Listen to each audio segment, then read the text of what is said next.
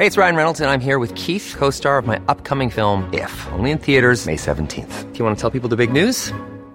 All right, I'll do it. Sign up now and you'll get unlimited for $15 a month and 6 months of Paramount Plus Essential Plan on us. MintMobile.com/switch. Upfront payment of $45 equivalent to $15 per month. Unlimited over 40 gigabytes per month. Face lower speeds. Videos at 480p. Active Mint customers by 531.24 get 6 months of Paramount Plus Essential Plan. Auto renews after 6 months. Offer ends May 31st, 2024. Separate Paramount Plus registration required. Terms and conditions apply if rated PG.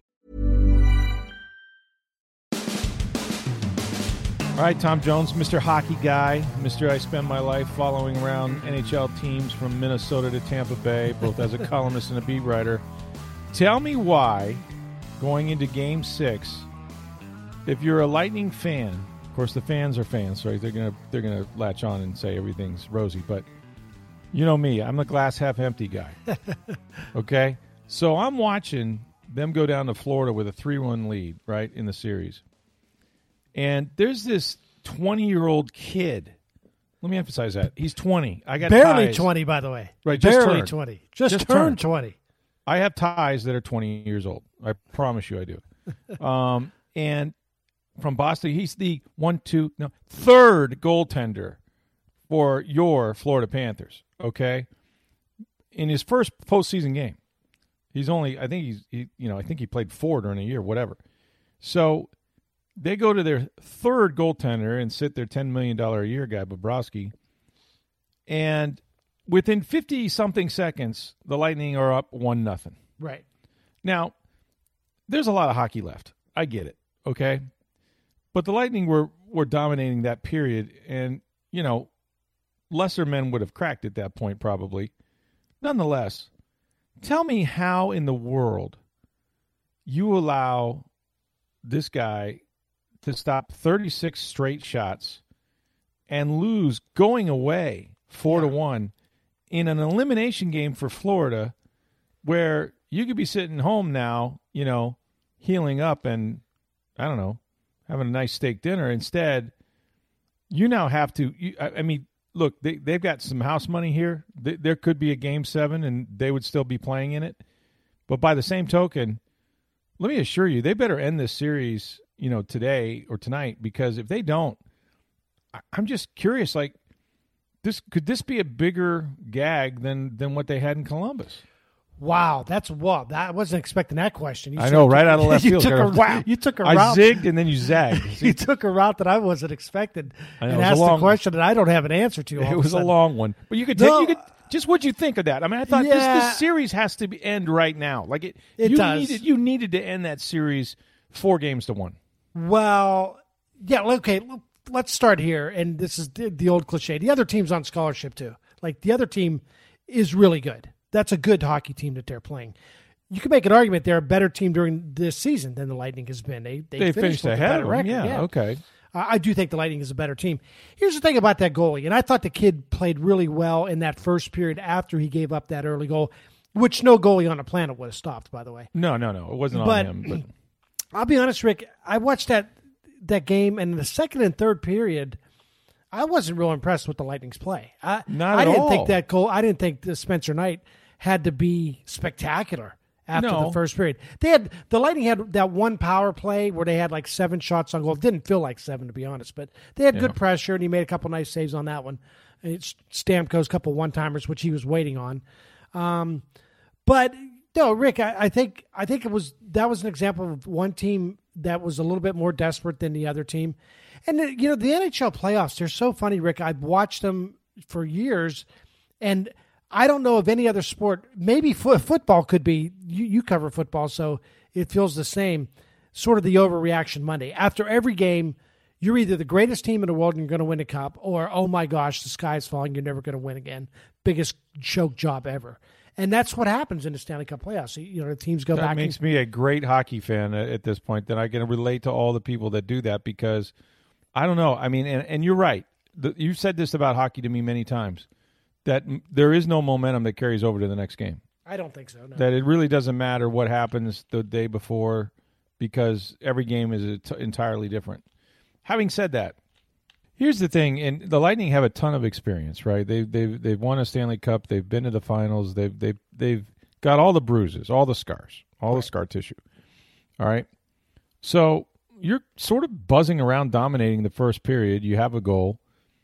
And then you lose discipline in the sense that you play into the Panthers' hands and you end up on the power play for three times over the next 10 minutes. And so that kills your momentum, even though you kill off some of those.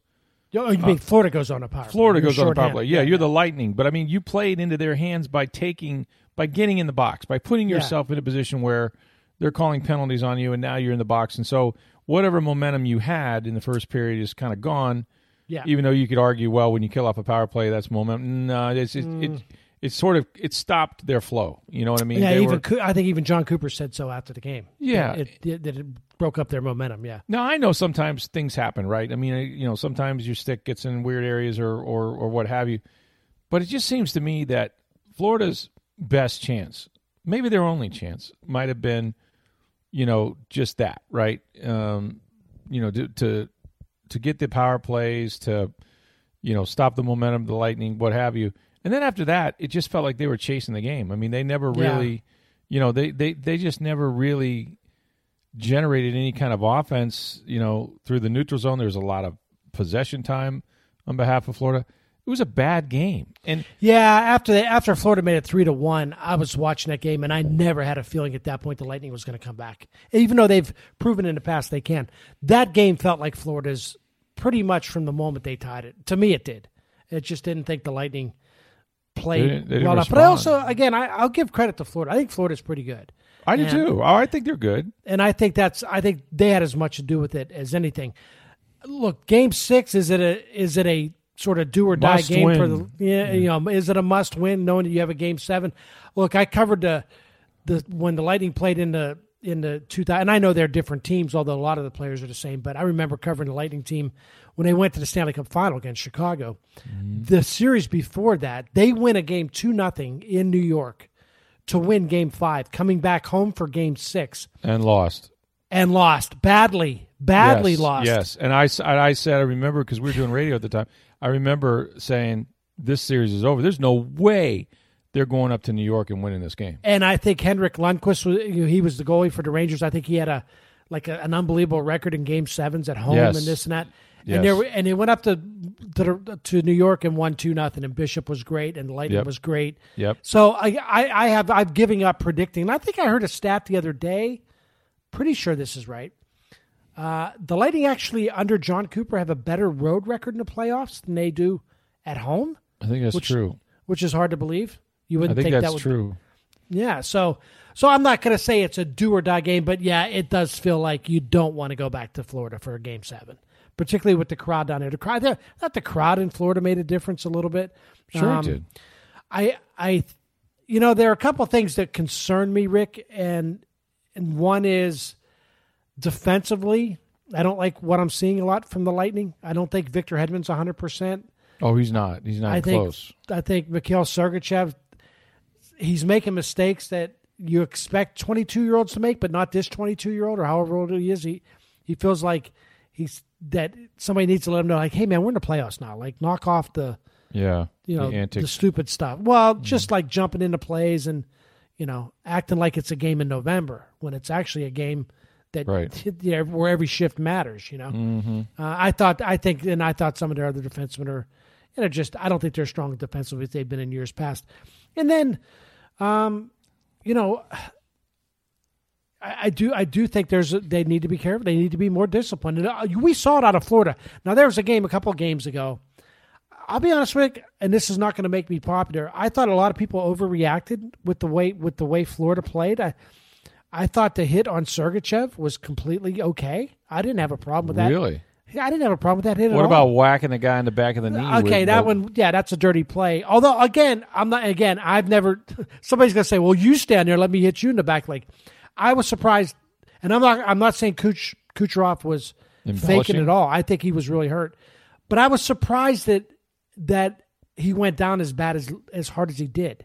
Like, it didn't seem like vicious, like a vicious two-hander. But it was dirty. Don't get me wrong. It was a dirty play. Right. But the other stuff, like there was a hit in front, like right by the goal. I can't remember who got knocked down. I didn't have a big problem with that. And the big thing was Sergachev. I thought it was an okay hit. I was fine with it. But we saw in game. I don't know if you noticed it, Rick, in the game the other night in game 5. There were moments where stuff was starting to break out in front of the net, and every Florida. There was one scrum I noticed in front of a goal, pushing and shoving. You were waiting. Here we go, and every Florida player skated away. Everyone. Yep. And it was clearly something kicked into their brain. The message was sent. Yeah. It was almost like Naked Gun, where Reggie goes, "I must kill the queen," and just walks away. That's what it felt like. There was a chip in everybody's head, and they're like, "All right, skate away, skate away." The Lightning's going to have to get that chip in their head. And I was really I'm going to go off on a little side tangent here with what Pat Maroon did at the end of the game. He got a pretty good fine. This idea of we're going to send a message in the last 10 seconds of a game. Where did that come from? I don't know. It's been around for decades. It's nothing new, and we've seen it before. And you see it early in series where you know what that message is, though. You know what the message is? We lost, and now we're going to do something stupid. You kicked our butt. We're going to let you know we can't. You're not going to run us. Well, no one's expecting. No one. What you think? Florida's like, oh, we got them now. They're going to give up. They know you're showing up for the next game. This idea, and every team, Florida did it in previous games. I get it. Like every team does it, but I think it's stupid. I'm a huge NHL fan. I love hockey. This thing bugs me to no end. This idea, we're going to send a message. You got your ass kicked for 59 minutes and 50 seconds, but now in the last 10 seconds, you're going to show them by doing something that takes no talent to do. Right. Which is, they dropped the puck and Maroon, and that's the other thing. Maroon goes after the whoever he went after, and then you're waiting for all kind of stuff to break out. That's when people get hurt potentially. Yeah. I don't need to get a team. I don't need to get one of my line mates or somebody, one of my defensemen hurt in a scrum over something stupid. It doesn't even matter because, as you mentioned just a few minutes ago, and I agree with you, Rick. I don't think momentum carries on from game to game. So when they drop the puck tomorrow night or tonight, I don't think it's going to be a case of, remember Pat Maroon beat up somebody at the end of that game? Oh, no one's remembering that. So this message sending stuff is dumb. I do think the Lightning's going to win, but you don't want to go back for Game 7. I agree. Maroon, though, I mean, if he's won 2 Stanley Cups now in a row. So, I mean, obviously he does something for the teams that he's on. However, is that sort of his? I mean, does he take that as his adoptive role that I'm on the this badass? Team. I'm on this team because the Lightning doesn't have a lot of that on this team. He's not a traditional enforcer. He's not a goon. He can play. Yeah, and he does a lot of things for your team. But I think he probably feels like. And look, let's be honest. Like John Cooper sent him out there the last 10 seconds. Mm-hmm. So it's not like Cooper sent out Braden Point or Nikita Kucherov or Steven Stamkos. Now maybe he's anticipating Florida's going to do something. At that point, they're going to skate away. They got the win. Why rile people up? Why get somebody potentially suspended? Sure. So I do think Florida showed a lot of discipline. I thought in Game 5. I think the Lightning will show more of it in Game 6, and that's what I would anticipate. Now, I think we're going to see fewer power plays. I think as series get deeper, officials tend to call less and less as long as you don't take advantage of it. I think Lightning has more individual stars like Kucherov, like Point, like Hedman, like Stamkos than Florida does. But when you say that, and I've always had this argument, like I didn't get, and I don't get it in a lot of, I think that's true in general where whether it's football, baseball, basketball, whatever, that the deeper you get into the postseason or into a series, the officials don't want to make a call that has an impact on the game in terms of deciding it. So, and I think that's universally true. Yes. However, with the Lightning in particular, and I don't know about this series because Florida and them are very similar in the way they play, but with the Lightning in particular, like that's always been a thing, right? Like, so you're going to let them play one way all year and protect them the way the rules say. And they're a fast team, they're up and down the ice. And then when they get to the postseason, you're not going to call things and completely screw up what they've done to get there in the first place. Like, No, I understand the point you're making, and it's a fair one. I think what happens sometimes in these series where early in series the officials want to set a tone. They don't want guys getting getting too carried away, and then liberties, the players right, and then the players start to adjust. So I actually think what happens in these games is players start to play closer to the rules the rest of the way because everybody's afraid to take a penalty. You don't want to be that guy. Yeah, you don't want to. Yeah, you don't want. Especially, you don't want to take a penalty like in your own zone, 200 feet from your own net, like a lazy tripping penalty or whatever. But usually, the officials will, like you just mentioned, they don't want to decide the game. Typically, what happens in these games, and you notice it as you get deeper into games too, or in overtime particularly, where officials are really loath to call a penalty, it's if you create a scoring chance for yourself. In other words, if you trip their guy in their zone, right, and all of a sudden you get the puck and you got a 2-on-1, that's when they might be more liable to call something than if you're stopping a goal in your own end. So I don't know. The game, the other game they lost was a game where they trailed and then they scored 5 goals in one period. 5. Yeah. Okay. And then they went and allowed 3 unanswered, including 1 on a power play, and lost that game. Tom, I'm convinced that if Andrei Vasilevsky wasn't their goaltender, this might be a very, very pedestrian hockey team. I mean, Kucherov coming back changes the dynamic. Stamkos, I guess, to some degree. I think Hedman is hurt. They definitely have their stars in Braden Point and others, but he just makes everything work. The way they play, the way they leave him hanging out to dry, the number of odd man rushes that he stops, more so than he lets in. Having said that, I mean, they've given up some goals now. No doubt about it. I do believe he's the best goaltender in hockey, and I think that's the other reason I feel confident the Lightning is going to win at least one of the next 2 games. But you're right. You look at that game the other night, the other game that they lost in this series. What was it? Game 3, right? Or was it game 3? Yeah, whatever. They were up 2-0 and they lost game 3, I think. So that game, I would say that you look at that. That's not how you draw up playoff hockey. I mean, there's no script where you're giving up that many goals and giving up that many chances. I don't know that I'd go as far as to call them a pedestrian team, but they're not a great team without Vasilevsky.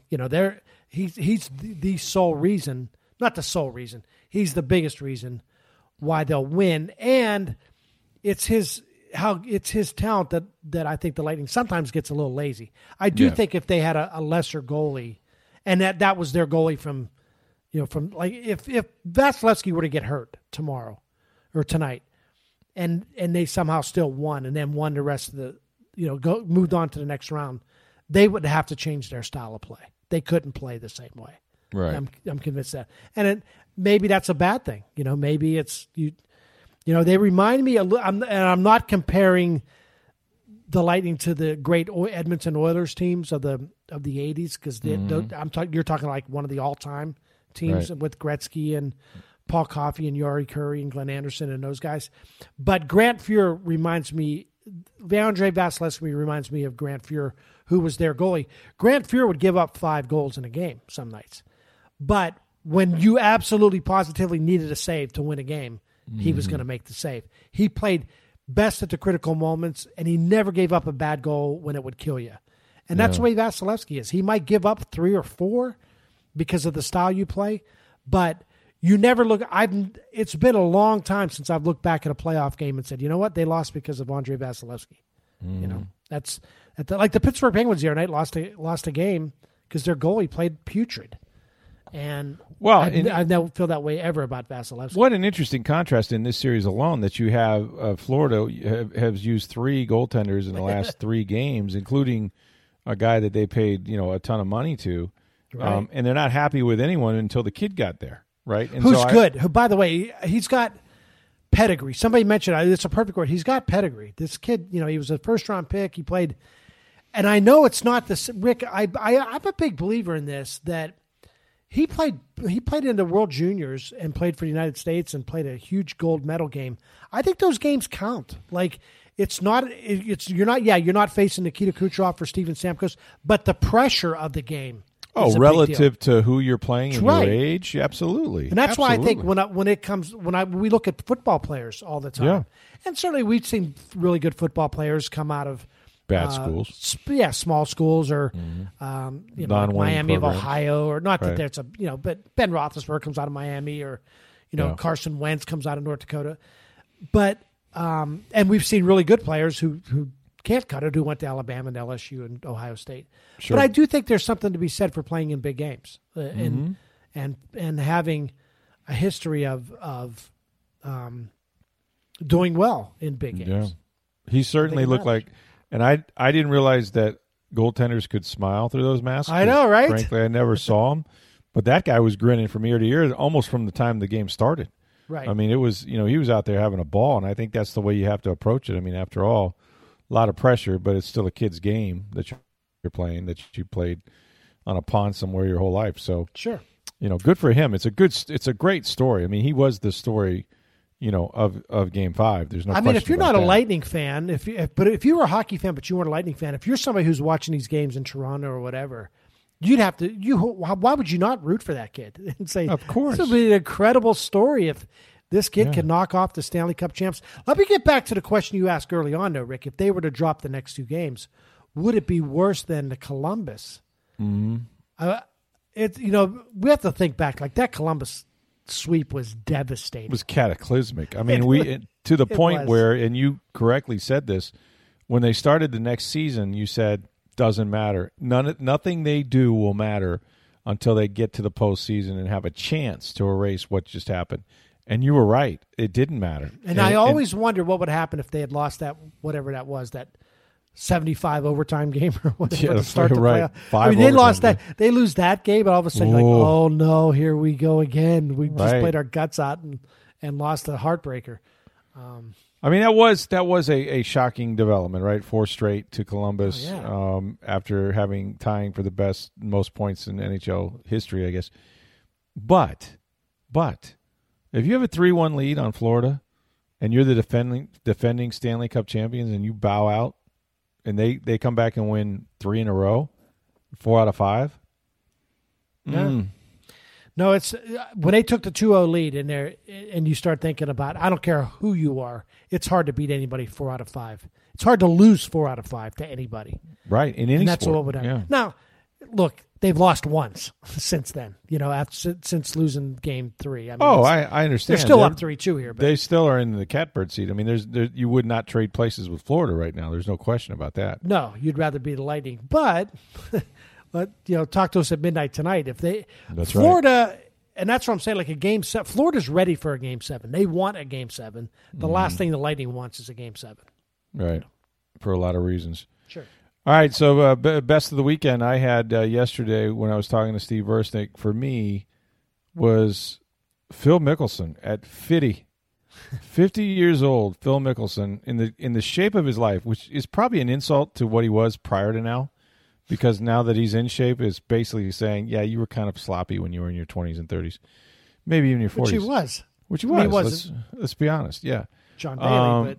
Right. Well, yeah, no, he wasn't that, but he was on the wrong side of svelte. Let's put it that way. Sure. But now, and I'm convinced, as I said last night with Steve or yesterday in the podcast, that the answer to every question eventually is Tom Brady. You used to play that game 6 Degrees to Kevin Bacon or whatever it was. Yeah, right. That's kind of like the way it is with Brady, because 1 year ago to the very weekend, Brady and Mickelson were partners playing Tiger Woods and Peyton Manning in the match, which was the only sporting event anywhere, during the height of the pandemic, and the first sporting event, even though there was nobody at the course and no media and all of that. We watched all 18 holes of this celebrity thing. But I'm convinced that, Mickelson now, inspired to some degree, or so he says, that Brady, won a Super Bowl at 43, is like, oh yeah, hold my beer. Or my milkshake, or whatever the hell he's been drinking all these years. Right. And basically he goes out there and he wins. Listen, I wasn't going to leave the TV. It would have taken a pretty good injury by one of my daughters before I would have gotten up. Seriously, like, can you put a Band-Aid on that, or do I need a tourniquet? Right. If it's a tourniquet, I'm leaving. But otherwise, it's like that commercial where like the woman's feeding her cat or whatever. And she says, "Mom, I fell." The kid goes, "Mom, I fell." She goes, "Get the bandages are in the cabinet, but I'm bleeding. Like, get 2." Okay. Exactly. But I wasn't getting up because I thought it was really good theater, and he pulls it off. Real quick, let me ask you. So I didn't see the first few holes, but I was on Twitter. Well, the first hole was a disaster. And that's what I'm getting to. Yeah. So he's got a one-shot lead. Right. He bogeys the first hole. Koepka birdies it. Yeah. And now at that point, I'm 100% convinced. Oh my gosh, this is going to be you're going to watch a train wreck in action. Oh, and I thought it would. Yeah, within 5 holes, he'd be trailing so bad that he'd fall off the. You know how they have the leaderboard.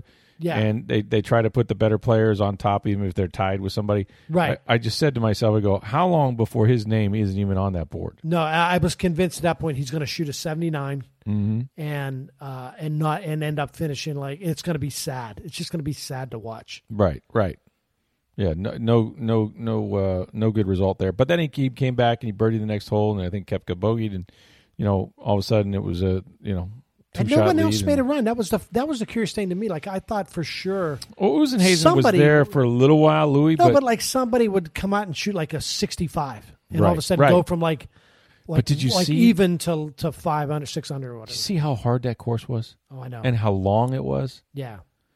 Like you used to play. I know you were a big fan of the par 3 executive courses. You would take out the driver and bang it 116 yards for a hole in one. That's what I was working in Pasco County. You used to, as a high school writer, hole in one hotline. Hole in one hotline. People would call in and say, "Yeah, I got a hole in one." Midge got a. Midge. It was 123 yard driver par 3. Yeah, 3-wood. Yeah. So 3-wood. Wow. Yeah, 3-wood. Wow. Yeah. She got into that one. She would. Yeah. Or the men too. Don't get me wrong. The men would say. Oh, sure. Fred from Zephyr Hills. 152 yards driver. Yeah, absolutely. Smashed it. And okay, so you're watching this thing. I don't mean to interrupt you, but no. So I'm watching this thing the other day, and the questions came up, and I started thinking a lot about it. So I'm going to give you – I almost want you to rank them. Okay. So when we talk about old guys, so we got Phil the other day winning at 50, winning the PGA on a pretty tough course. Tom Brady, age 43, winning the Super Bowl.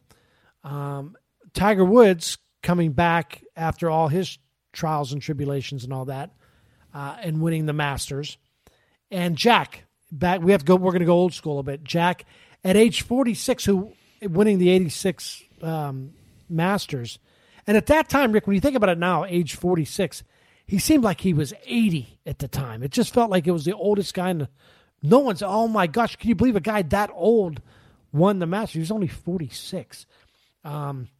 So give me in order, most impressive to not least impressive, but I mean, rank them. Okay. I think number one's a no-brainer still. Well, I mean, I think everyone's going to say Tom Brady, and I get it. Is that the guy? Yeah, it's got to be, right? He plays professional football.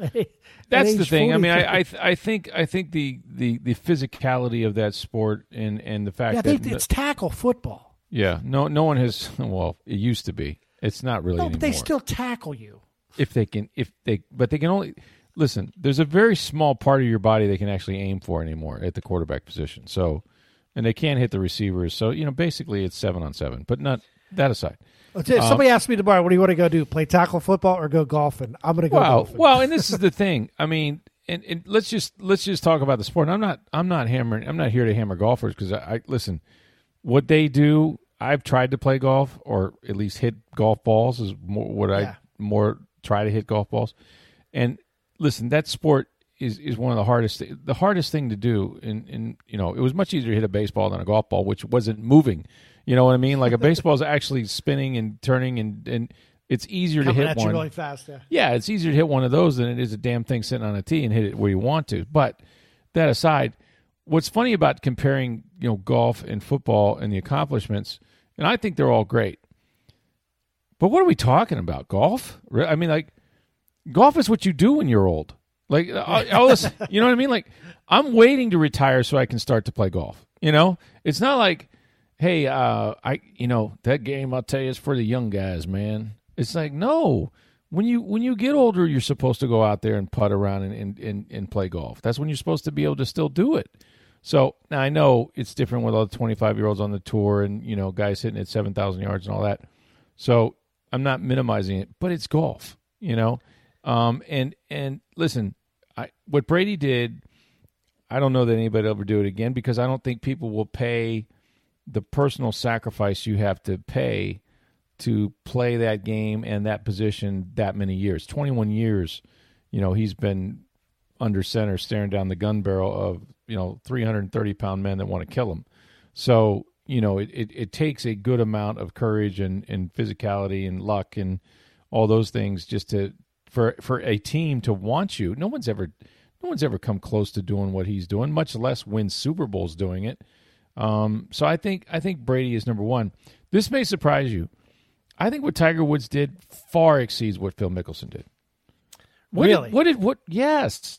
Well, absolutely. I'll tell you what. Let me just finish my thought. Okay. Let me tell you why, and then you can disagree with me. Okay. Okay. Here's my thought. It exceeds it in this sense. What did Phil have to overcome besides his age? What did Tiger Woods overcome? Everything, right? The man's back had been fused. He had had 5 surgeries. He was hoping to get out of bed so he could kick a soccer ball one day with his kids. And then, there's all the personal trials and tribulations, which are, well documented, that also led to some physical problems. I mean, no one thought the guy was going to play golf again, much less win a tournament, much less win the Masters. And you can say, well, that's the one tournament he would have won. He won it more times than other people. Yeah, you know what? So did everybody else have a chance to win that same tournament, and they play in it every year too. I just think that what Tiger Woods did, if you go back and look at the total perspective of it and say he wasn't supposed to be swinging anything, I think that is a greater accomplishment than Mickelson. And I think what Mickelson did was great. It wasn't Tiger Woods. I hate to say anything that would disparage or somehow try to minimize what Tiger did, because I agree with you. All 4 of those things that we've put up for nomination here are incredible. They're all tremendous, yeah. Yeah. And so again, I don't want to minimize Tiger, but I think Tiger, once he stood on the first tee in 2019, he had been through everything, but then he was back to being Tiger again. The back was healed. It was incredible that it was healed, but it was healed. I mean, it was healed enough to where he could play. Where he could play again and all that. I think Phil's next on my list. He's number 2, and here's why I say that, Rick. And let me be clear about this as well. I hate it when people who aren't professional athletes try to act like we know what professional athletes don't have a go clue. through. We don't have a clue. It no. goes back to the whole thing we talked about a few weeks ago about, and even making we'll make fun of Kiermaier for the eyelash in his eye or whatever. That's funny stuff. But I will never call it, and you and I have had conversations about this. I will never call a player soft. I will never call professional athlete. Yeah, I never got that, by the way. Especially in the NFL. What? Or hockey. You got to be a brave, come on, full-grown adult to play hockey. Yeah, okay? You do. And so I don't want to sit here and say that I know exactly what Phil's going through or I know what Tiger's going through. But I will say this, Rick, as somebody who is much older than Phil is now, that the difference between age 43 and 50 to your body, I think is huge. I think once you turn 50 years old, and Rick, I was always a pretty decent athlete in terms of going out and playing golf and jogging and playing pickup basketball and pickup softball. Your body physically changes. And I don't think anybody, no matter how prepared you are, no matter how much you work out and how much you prepared your whole life to play professional sports, you can't stop Father Time. I'm impressed that somebody at the age of 50 can do what Phil Mickelson does. There's no anecdote against age, I don't think. We've seen guys. I mean, that's what I'm saying. Tom Brady has kicked Tom Brady ass. apparently, but I don't. The guy's Benjamin Button. I mean, he's from another planet. He doesn't even count. Brady's one, but I think there's a huge difference between age 43 and age 50. But tell me what in terms of golf. And I don't play enough golf to really. All it does is it frustrates me. That's what golf does for me. You hit one shot out of, in my case, 200. That you thought, wow, that was cool. Let me see if I can do it again. And you spend the next 4.5 hours frustrating yourself because no, you can't do it again. But you'll go back out there at some point. What's the harder part about it though? Is it the physicality of it, in that, after 18 holes or 4 rounds or whatever, you can't maintain, your body's breaking down and it's going to start barking at you here and there? Or is it the fact that the mental grind of it after that many years on the tour, or just your age, like mentally you're shot? Like I think it's all the above. I think you hit it exactly. Yeah. First off, the mental aspect to golf is incredible. You can't give up on one shot. Not one shot. No, of course not. I mean, so Phil went out there the other day and hit 69 shots or whatever it was, whatever he shot the other day. 73, something like that. Right. Every single shot you're bearing down, and it's an incredible weight on you mentally. But I think physically it's not professional football. It's not construction. It's not digging ditches. I'll say this though: you ever walked a course that far? Yes. I've walked courses, and you swing it. Dude, you're completely worn out by the time. At the end of the day, you're like, I'm gassed. You see Phil's face, right? It's all red from sunburn and everything. He's got to go see a dermatologist. It's a long day in the sun. I thought it was my TV. I kept adjusting it. I go, no, that's Phil. To look like Tom Coughlin at the NFC Championship game that one year. But exactly. A little zinc oxide on that nose, will you? Exactly. Jeez. But I also think, Rick, when you look at the other thing, and this is what Brady did incredible. But when I start to think about, okay, what was harder, what's impressive, it's okay, who else has done it? And I look at Phil like nobody else has done that. Nobody's won a Masters. Nobody won a Super Bowl at 43 either. No, right, and that's what I'm saying. Here's the thing about football, though. I can say about football real quickly is that, and look, I don't think anyone's going to match Brady, and certainly in the number of Super Bowls or what he did at that age. Who's to say, though, right? I mean, athletes, 50 is the new 40, and we're taking better care of ourselves, all this stuff. Then that's all true. But at the end of the day, he's one of 11 guys. Like, he's not out there by himself. In fact, there's an entire defense, right, that can score too. So, I watched him win an NFC Championship game where he completely stunk the second half. He threw 3 interceptions, and if not for Aaron Rodgers, not wanting to run the ball in or get close to the goal line on third down, and then the coach deciding to kick a field goal, maybe they win that game because Brady was bad. I mean, what are we riding if the Bucs blow that lead in the first half?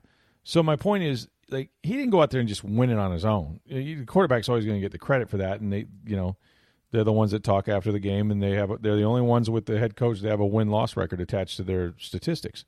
But having said all that, let's not act as if he didn't handpick the best football team he could go to, and then add more weapons on top of it. I mean, there's a reason all these other quarterbacks are ticked off, because they see what the Bucs were willing to do for this guy, right? And he's great. I've never seen anything like it. Like to watch him close up in practice and to see how not a single guy wants to disappoint this man. It's incredible. I've never been close to, I didn't cover Michael Jordan, obviously, and I didn't, wasn't around for Muhammad Ali and, that sort of thing.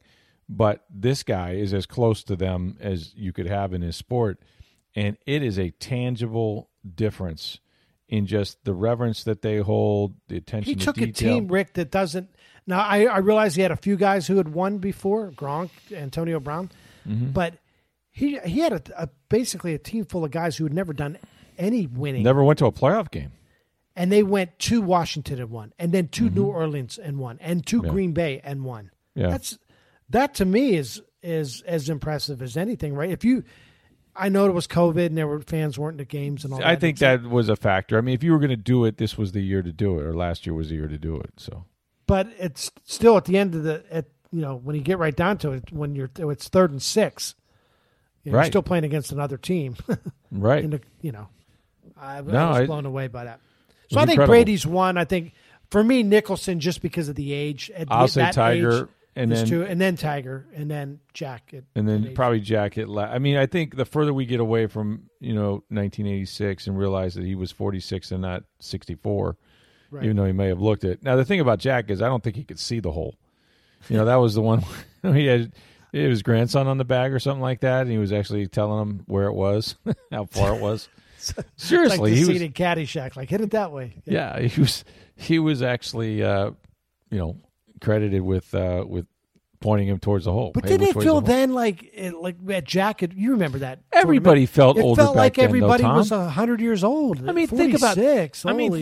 Think about baseball players that we used to watch that were, not old at all. We always go back to it always comes back to this actor, right? Like Wilford Brimley was like younger than Phil Mickelson when he did Cocoon. Right. The same age as Tom Cruise. The same age as Tom jumping Cruise. off of buildings and Mission Impossible. Mission Impossible. Yeah. The dude just looked old, but athletes looked different back then. Golfers looked different back then. The TVs you watched them on looked different back then. That's true too. I think HD is what's gotten everybody in good shape. To be honest with you. You just don't want to look bad on television. Exactly. It adds 10 pounds, but it's incredible. And do you think we'll start to see more athletes, Rick? I just thought of this as I was talking. I guarantee you, Tiger Woods was watching this and thought to himself, and hopefully, who knows what condition he's in terms of his legs and all that. Well, it's not good, but it might be a case where it'll never happen. But if it can, I'm telling you, he got motivated by watching what Phil did. I guarantee it. Because he thought, Phil can win it at 50? Shoot. I can do this. I tweeted out that Brady's going to play till he's 51 now. He's going to try to win one, and it's not even the same. It's not even the same sport. He didn't care. Look at this guy. So that's just how rare those guys are wound. It's hard to describe to people that like a guy as successful as Tom Brady, with as much as he's done in football, with a beautiful family, the supermodel wife, all the money in the world, why are you spending your time playing a game that hurts? He just had off-season knee surgery, and it was, he says, fairly serious, and he's having to rehab and do all these things. Like, it's not the money, and you've got pretty much a ring for every finger on your hand. Like, undisputed greatest quarterback that's ever not played. Even a question. And no for one those, can make a good argument. And now against for it. Those that thought maybe it was Belichick and not Brady, he also erased that as well, right? Because now everybody's going to say, "Aha, Bill! Until you win one, then we all know it was Tom Brady." But like, what would make you go through the off season of pain and in a regular season and all of that just to try to keep playing? And I know he enjoys it, and I know once you put the keys on the table, you can't pick them back up again. But it's just incredible to me. But those guys are just wired so differently, And Mickelson said it. He goes, he thought he had an epiphany a couple weeks ago, and even after winning this tournament, he goes, I'm realistic enough to know I may never win another golf tournament like that, let alone a major like that. This could be it for me. This is very likely the crowning achievement of my career, right? The cherry on top. He goes, but by the same token, he goes, I kind of found out some things that, I don't know, maybe I go on a little run here. That's what's interesting, is that still tweaking, whether it's his breathing or, they're still looking for that little something. They're looking for that little bit. Yeah, maybe I can change this, and then, I can come back and do this a little better, but I can give up that. And I just think what it came down to is, like, he was always the guy that, like, do you think I can reach the green from here? Watch this, and I think for at least the 18 holes I watched, he did not try to go for too much. He tried to play smart, and he tried to put himself in good positions on on and around the greens. And when he got in trouble, he scrambled, and he wasn't like, taking out the fairway wood, Right. So I think again, like with most sports, the older you get, you have all the knowledge, but physically your body can't do it anymore. But for these guys who have kept themselves in decent enough shape, he can still hit it. I think he hit a drive downwind 380-something yards, the longest drive of the entire tournament. Yeah. So he can still, hit the ball a long way, which is what, usually goes when you're an older player. Well, you talk about the motivation too, Rick, and I would bet you that Phil Mickelson, this tournament, winning this PGA Championship, meant more to him than any other tournament that he's ever won. And I wonder, I would love to ask Brady, including his first major or maybe. Masters. And you ask, I wonder if Brady is more satisfied with this Super Bowl than any of the other Super Bowls he's won. Because I'm telling you what, we look at this, as great as both of these guys are, Rick, especially Phil, when you look at Mickelson's career, he's had a fabulous career. He goes down as Hall of Fame career. Yeah, he's a Hall of Famer, no doubt about it. Mm-hmm. But I think we'll always think of him a little bit differently, a little bit better now, because I think the thing with Phil was great golfer, Hall of Famer. You know what? Probably should have won a couple more majors than he did. Well, yeah. Because he had his chances and he blew them. Yeah, but I think now you look at it and go, huh? You know what? Give him credit, man. Guy came back and won at age 50. And the same thing with Brady. I think you look at Brady, like it was impossible, I thought, to look at Brady with any more reverence than we did before last season. And now we do. Like, I think it's even more incredible. Like, he took it to another level. I said this during the season, like, unless you were from New England, and I mean the few states that make up, like Rhode Island and Massachusetts and those states, unless you were from there, you may have admired what Brady did, right? Chances are you didn't really love him. You didn't really like him. Like, there was something about him. It was like, yeah, but he's got Belichick and, I don't know. Joe Montana was pretty good, and it's a different type of football. Yeah, they cheated and this all that. Yeah, Spygate. I mean, you could rationalize a lot of reasons System not to like. Yeah, Tom Brady. Like, he's not, I don't know. I mean, yeah, he's won these games. However, but when he came to Tampa Bay, where nothing good happens, where they hadn't been in the playoffs in 12 years, where they hadn't won a playoff game in 18 since they won the Super Bowl, when he came here, his whole being was, being out of New England, being freer with himself in terms of social media, the Tommy and Gronke show, all of that. He was endearing. He became, I think all of that was sanitized. All of that people tried to attach to him, that stain was wiped away. And, no one, I think probably people were like, well, he may win one. I don't know he's going to win it, but he may be okay, but I don't see how. And then when he wins it, it made him a mythological figure as opposed to just a legend of the game. He now has, I think people who mythology. hate him, I'm not saying they don't hate him now, but I think you got to give it up. The haters threw up their hands and go, okay, I give up. Yeah, that guy, you win. It's remarkable. I mean, you win. That's it. I'm not going to make the argument anymore. Like, I can't. Right. Before that I could say, well, Joe Montana and the way the football was different, and you cheated 2 of those, and whatever. You can't say that anymore. And up close. And that's why they keep playing, Rick. I think that's why they keep playing.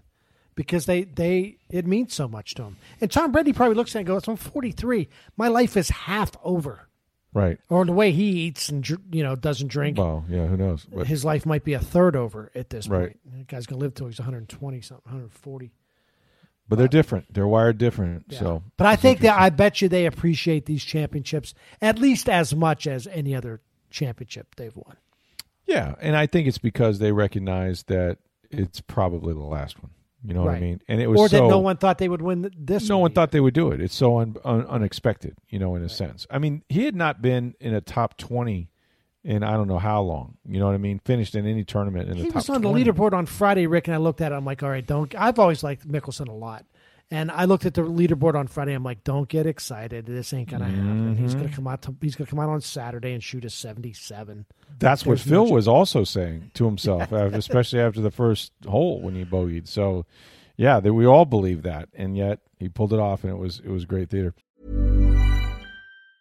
Hey, it's Ryan Reynolds, and I'm here with Keith, co-star of my upcoming film, If, only in theaters May 17th. Do you want to tell people the big news? All right, I'll do it. Sign up now and you'll get unlimited for $15 a month and 6 months of Paramount Plus Essential Plan on us. MintMobile.com/switch. Upfront payment of $45 equivalent to $15 per month. Unlimited over 40 gigabytes per month. Face lower speeds. Videos at 480p. Active Mint customers by 531.24 get 6 months of Paramount Plus Essential Plan. Auto renews after 6 months. Offer ends May 31st, 2024. Separate Paramount Plus registration required. Terms and conditions apply if rated PG. So what we got going on at pointer.org? Oh, lots of stuff going on. Interesting sports media story. Have you seen this about the New York Times and Athletic? No, I have not. The New York Times thinking about buying the Athletic is the latest word. Yeah, well, I don't know what it means yet. It's still very early. Is that why they were selling the Athletic subscription for $1 a year? I know. I saw that the other day. So, but Axios' Sarah Fisher, who's a fabulous media writer. Can the New York Times afford the Athletic? Oh, apparently. Yeah. Really? I have no idea what the Athletic. I think they're just kicking tires at this point, but hundreds. Let me give you a little clue. Hundreds of millions of dollars. Yeah. That's what's going to sell for. I think the Times many hundreds, like maybe more than 3 or 4. I think they have that even in the cushions of their couches at this point. Really? Well, they have like a bazillion subscriptions, so. The New York Times. New York Times. Wow. So I think they like the And that's a newspaper, right? Well, or website. Or digital site. It's got nationwide subscriptions. Worldwide subscriptions. Worldwide, okay. Yeah. I mean, they're doing fine. But yeah, they're looking into it. I don't know what it means. I mean, apparently, according to the Axios story, they're checking into the business model. They're checking into the culture of the Athletic, and I thought Axios they're really interested in the subscription. Wasn't Axios going to be an outfit that was buy more of a merge? They were talking about merging, but okay. I don't think apparently that didn't get super far. But now the Times is not interested in a merger from the Axios story. So they would just own every property. They would buy it. They would own it. Now, what that means would they be run separately? Would it be? Would they downsize? Would it be part of the Times? Would it become the Times sports section? Basically, no one knows. Yeah, so that's one of the very cool.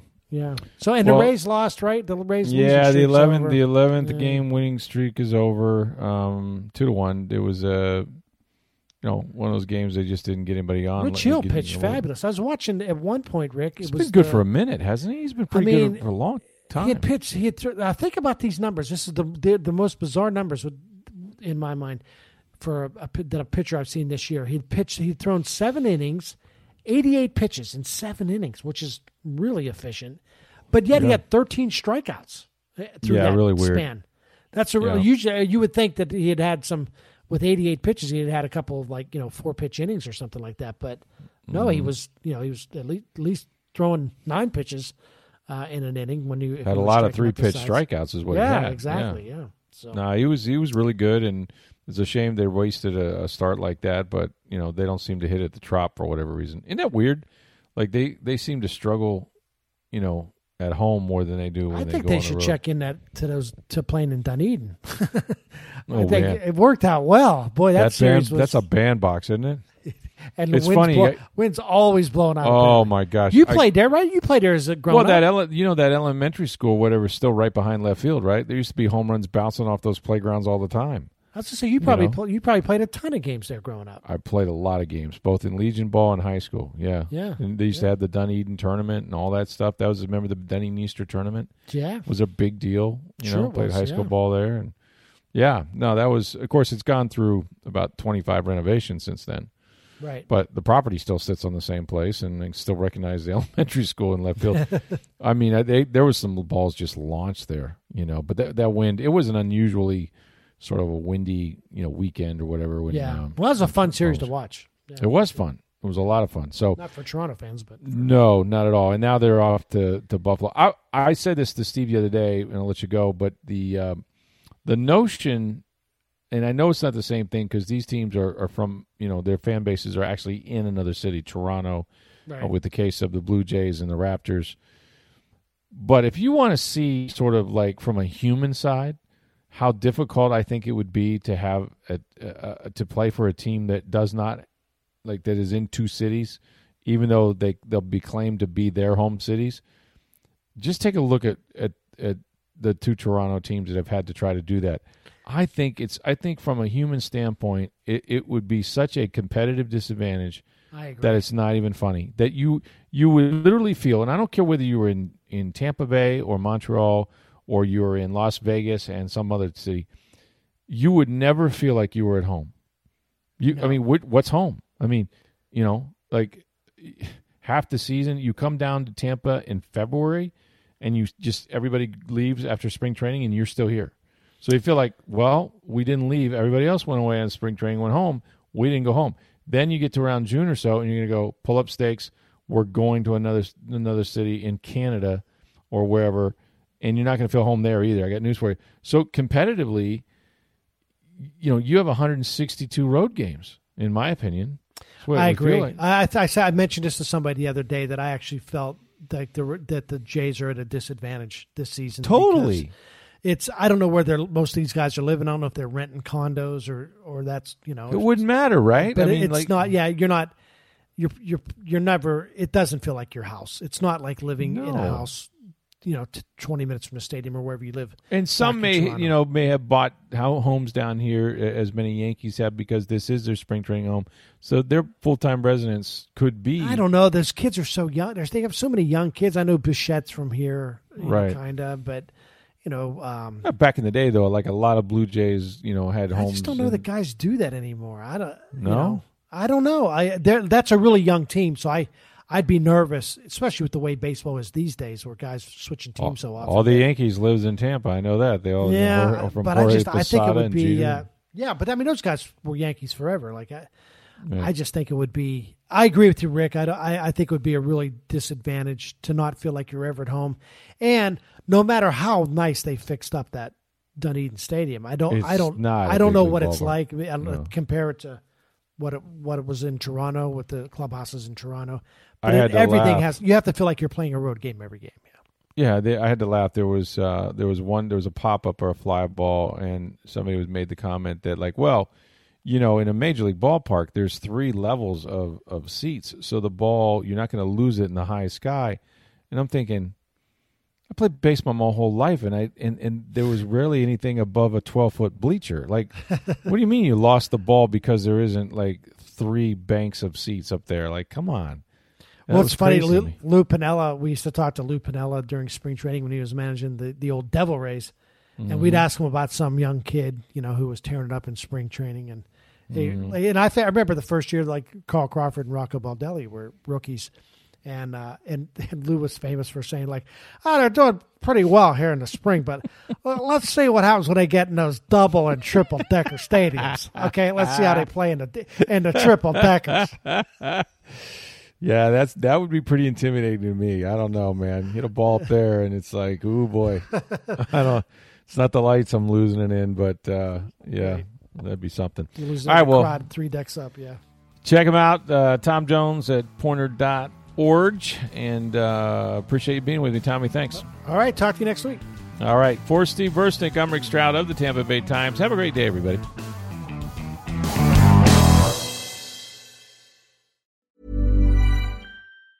Mom deserves the best, and there's no better place to shop for Mother's Day than Whole Foods Market. They're your destination for unbeatable savings, from premium gifts to show-stopping flowers and irresistible desserts. Start by saving 33% with Prime on all body care and candles. Then get a 15-stem bunch of tulips for just $9.99 each with Prime. Round out Mom's menu with festive rosé, irresistible berry chantilly cake, and more special treats. Come celebrate Mother's Day at Whole Foods Market.